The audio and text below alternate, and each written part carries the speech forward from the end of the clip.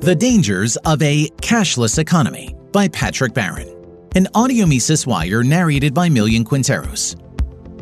Before delving into the dangers of eliminating cash and mandating that all transactions be conducted by digital means, let us briefly discuss the legal aspects of money. In the United States, as in all economies that have legal tender laws, only cash is recognized as money.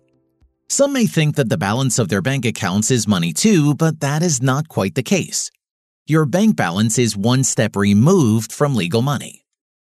All banks must maintain minimum balances of reserves in cash held either in their vaults, a very small amount, or in their reserve accounts with their local Federal Reserve Bank branch. There are 12 of them.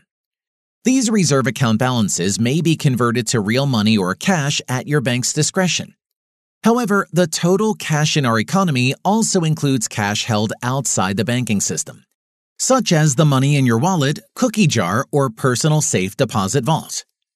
The total of bank reserves plus cash held outside the banking system is known as the monetary base.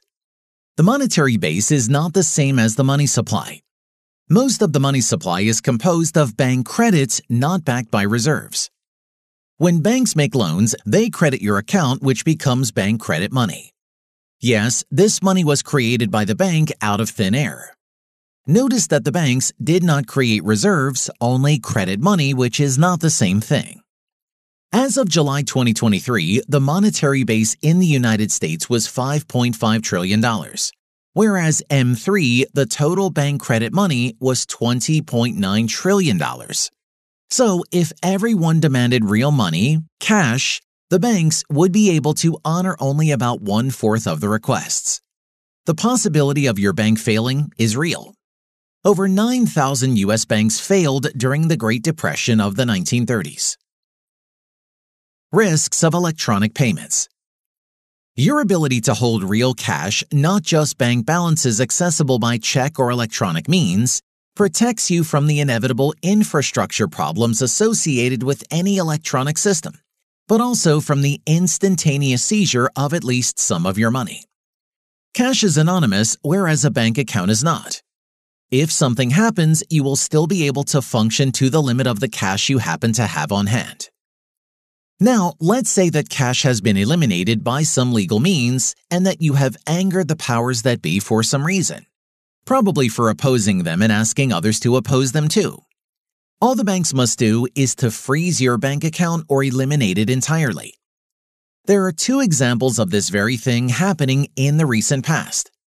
First, the government of Canada froze the bank accounts of all those participating in the Canadian truckers' general strike, plus those who helped them.